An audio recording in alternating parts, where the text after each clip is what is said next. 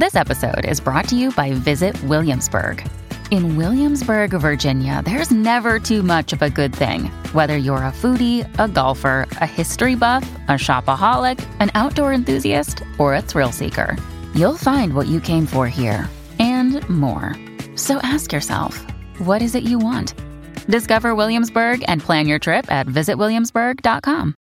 Mom deserves the best, and there's no better place to shop for Mother's Day than Whole Foods Market. They're your destination for unbeatable savings, from premium gifts to show-stopping flowers and irresistible desserts. Start by saving 33% with Prime on all body care and candles. Then get a 15-stem bunch of tulips for just $9.99 each with Prime. Round out Mom's menu with festive rosé, irresistible berry chantilly cake, and more special treats. Come celebrate Mother's Day at Whole Foods Market.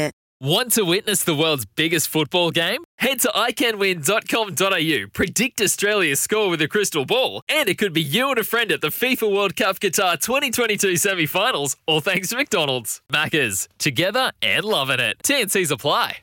For logbook servicing you can rely on, you need to make the right choice. You need trained professionals who are fully qualified to service your car according to manufacturer's specifications. For real peace of mind and a nationwide warranty, book in or book online at repcoservice.com. Let's catch up with he's a Kiwi icon really out of the 90s and then into the 2000s. He was a hell of a big man. Inoki Afiaki is on the line. He's a New Zealand citizen, well that sounds a bit silly, and he's actually running for Wellington City Council. And I've just been told he's on the line.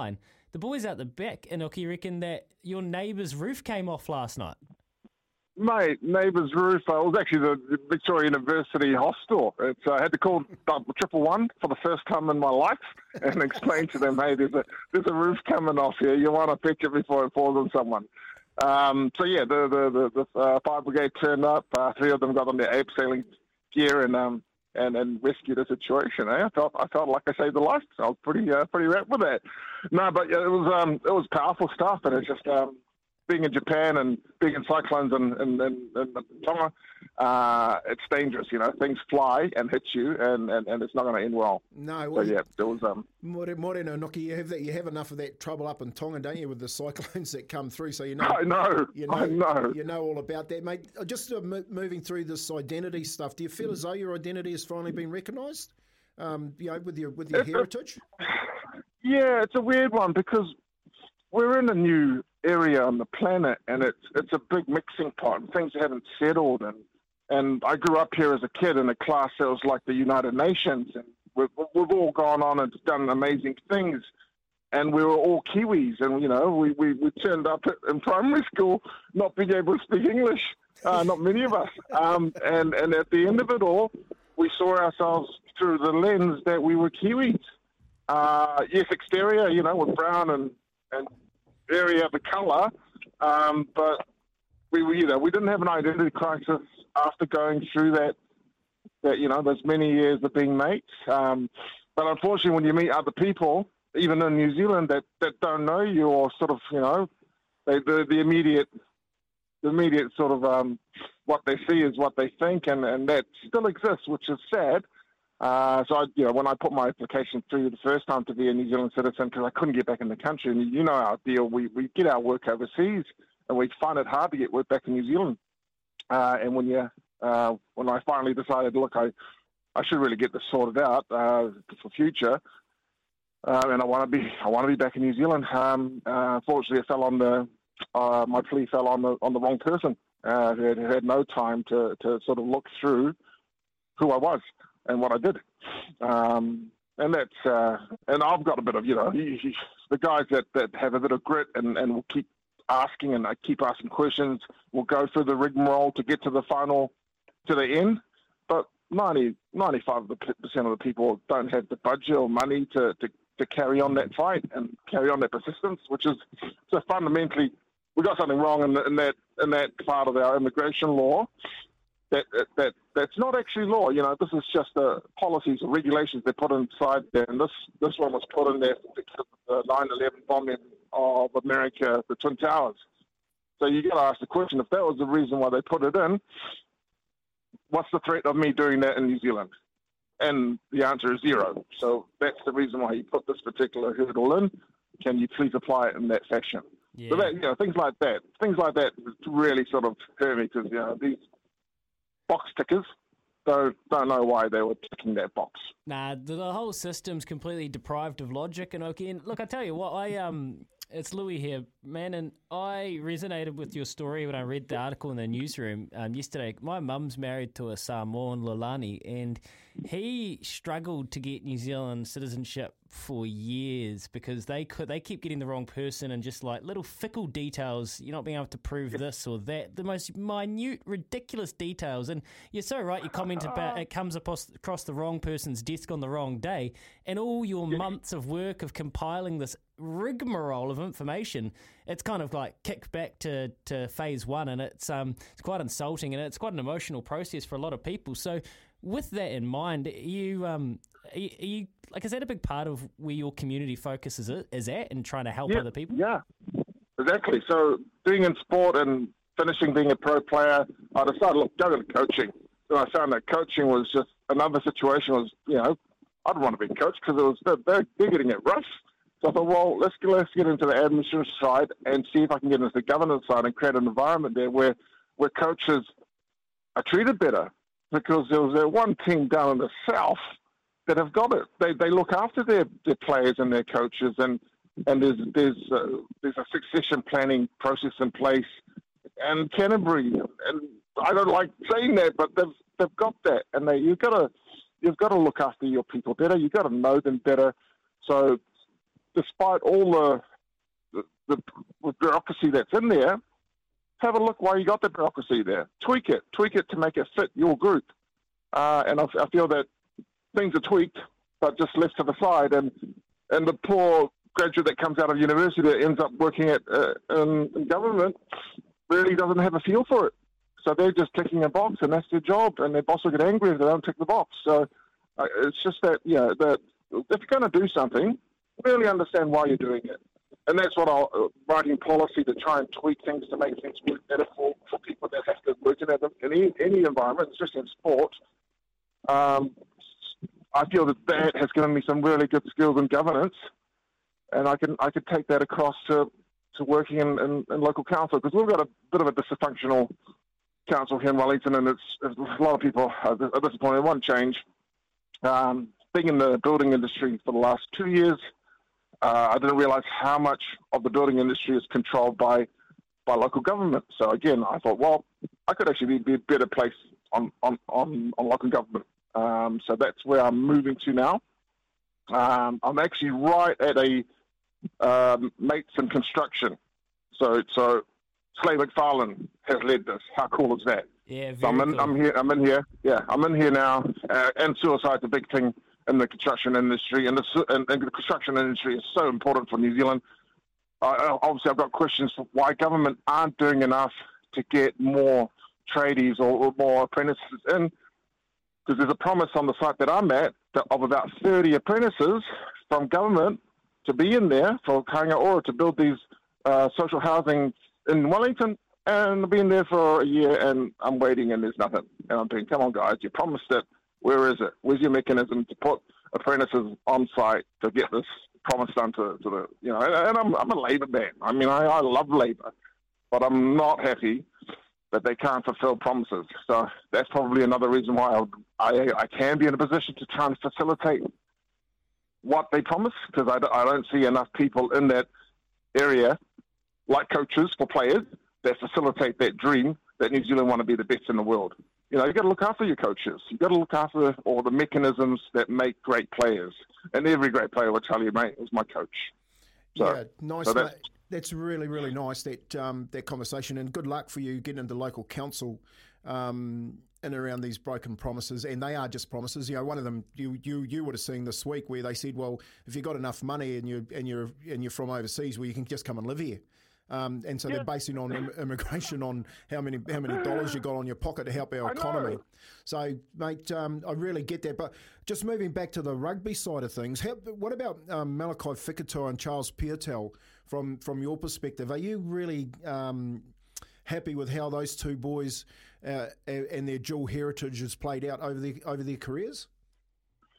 Yeah, I was over the moon. I'm one of the directors on the player welfare for the Pacific Boys up in Europe, and I was banging on that for the last 10 years, because we are, our heritage to us is like our DNA, and we grow up speaking Tongan. We go to church. Our parents speak Tongan. We are like per day 90% Tongan, and when we leave our front door, we enter another world, and that's like growing up. And then you're telling us that we can only be one type of person? No, I think we should celebrate our diversity, because our diversity is what gives us the edge. Our diversity is what makes New Zealand famous.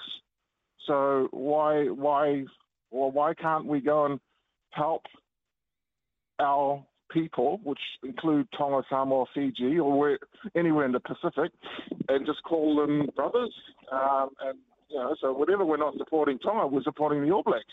Unfortunately, I've got more cousins that play for Australia, which makes it really difficult.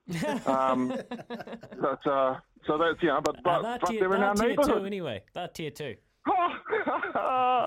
Exactly. So it's I just think that we've got to celebrate this diversity, because it gives New Zealand the edge.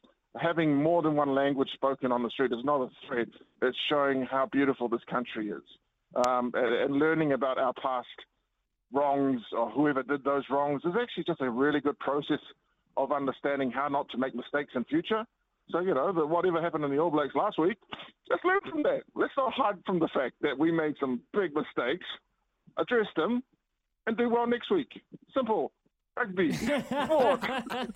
Yeah, you're making too much sense, Inoki. Hey, before we let you go, look, you've played, if you look up your rap sheet, I mean, you've played obviously in your hometown in Wally there. You went up to Japan. You played in Wales, France.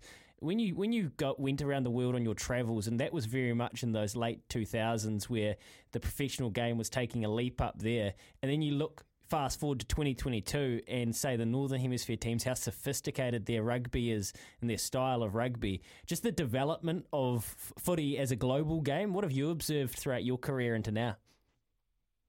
The game has changed. It's industrialized. It's pro. It's real pro. It's a factory now. The artisans of the artists of the sport that did magical stuff, and the Wellington teams do that. That's our trademark for the Backs. They just do stuff out of the hat. So that's disappeared, and we're seeing a little bit by including Moana Pacifica and Drua. So that's the magic is gone.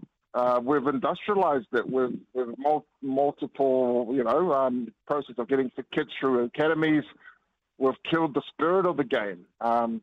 My solution to that is that yes, we have a pro side that goes out and makes money. Fair, great. Do what boxing does. You go do the pro stuff. We need a rugby that is community and amateur based, that keeps the essence of what rugby was. And that's when rugby was at its height, when it was amateur, when you had guys enjoying mates, drinking beers, going to tournaments, and enjoying each other's company. And, you can have a bit of a rough scrap on the field, but at the end of the day, you're shouting him a beer. So that's rugby at its best, in my view. The industrialized rugby is a show, and New Zealand have a lot to learn from America on what a show is. And so we're just to me it's a failed experiment. Pro rugby. It started off really well for the first decade, but they didn't do things that they needed to do to make it a community based event. They failed, in my view. And then, so they've got to get a bunch of Americans to probably run that part, to be honest, because we don't know how to do it. Well, the World Cup's heading there. Kempi, you got one last thing for Inoki? Hey mate, how's all the whānau, mate? Kahu, Tokyo, you've got exactly. An opera singer in there too, mate. How's the brothers? Oh no, everyone is doing well. We're just we arrived in this island in Aotearoa, and we had a few big cousins on the coolest guys with big afros and bell-bottom jeans, and they were cool. So we were lucky we fell in a bunch of cool guys, and that's a cool thing about sport. And having good mates is that you're put into an inclusive bunch that will show you around and get you involved. And that's a New Zealand that I remember and I want, is that no matter who turns up on our shores, even if they're rich bastards, you get them inclusive into the community. You take their money and you put it into sport. Yeah, so bring them, but give us your money and you can be part of us. You've been electric, Inoki. Awesome to catch up with you this morning. And awesome. I don't even think I should say congratulations for your citizenship, because it just is what it is, mate. But great to have you on the program this morning. Loved your thoughts on sport and culture and community, and hope you go well in these upcoming local government elections. Oh, thank you. And just do whatever you can to boast about me. South Ward and Wellington, everyone in there, Knox is going to run for a spot. I'm going against the Greens and Labour, who are, they've got a war chest of money to spend on their candidate. That's not fair. Yeah, but, that's right. Exactly. We'll carry on. Thanks, guys, for having me on this morning. Awesome. All good. What a character, Kempy. Oh, what a legend. He's a legend. He played nearly 40 times for the Hurricanes. He was one of the original guys who was given one of those big contracts when Super Rugby started.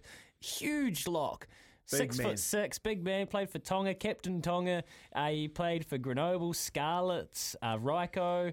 He's played around the world. And what about his thoughts on where New Zealand's at, a melting pot of culture? Unbelievable. Fascinating. Industrialised rugby as a show and a failed experiment of pro rugby. Give it to the Americans to run. It worked for the first decade, but then the spirit, the essence of rugby was ripped out and killed by it. Grassroots. Remember what Frank Bunt said midweek? Yeah. The community game has had the heart ripped out of it. Honestly, listen. By the professionalisation of it. Here's an old boy. Here's a bloke right in the middle saying exactly the same thing. 23 minutes past 8. Inoki Awhiaki there. Wow, what an interesting character. Hope you enjoyed that. I certainly did. 23 minutes past 8 here with Chemist Warehouse. Great savings every day. Pit Morris not far away. Sometimes needing new tyres can catch us by surprise. That's why Tyre Power gives you the power of Zip Pay and Zip Money. You can get what you need now, get back on the road safely and pay for it later. Terms and conditions apply. So visit tyrepower.com.au or call 13 21 91.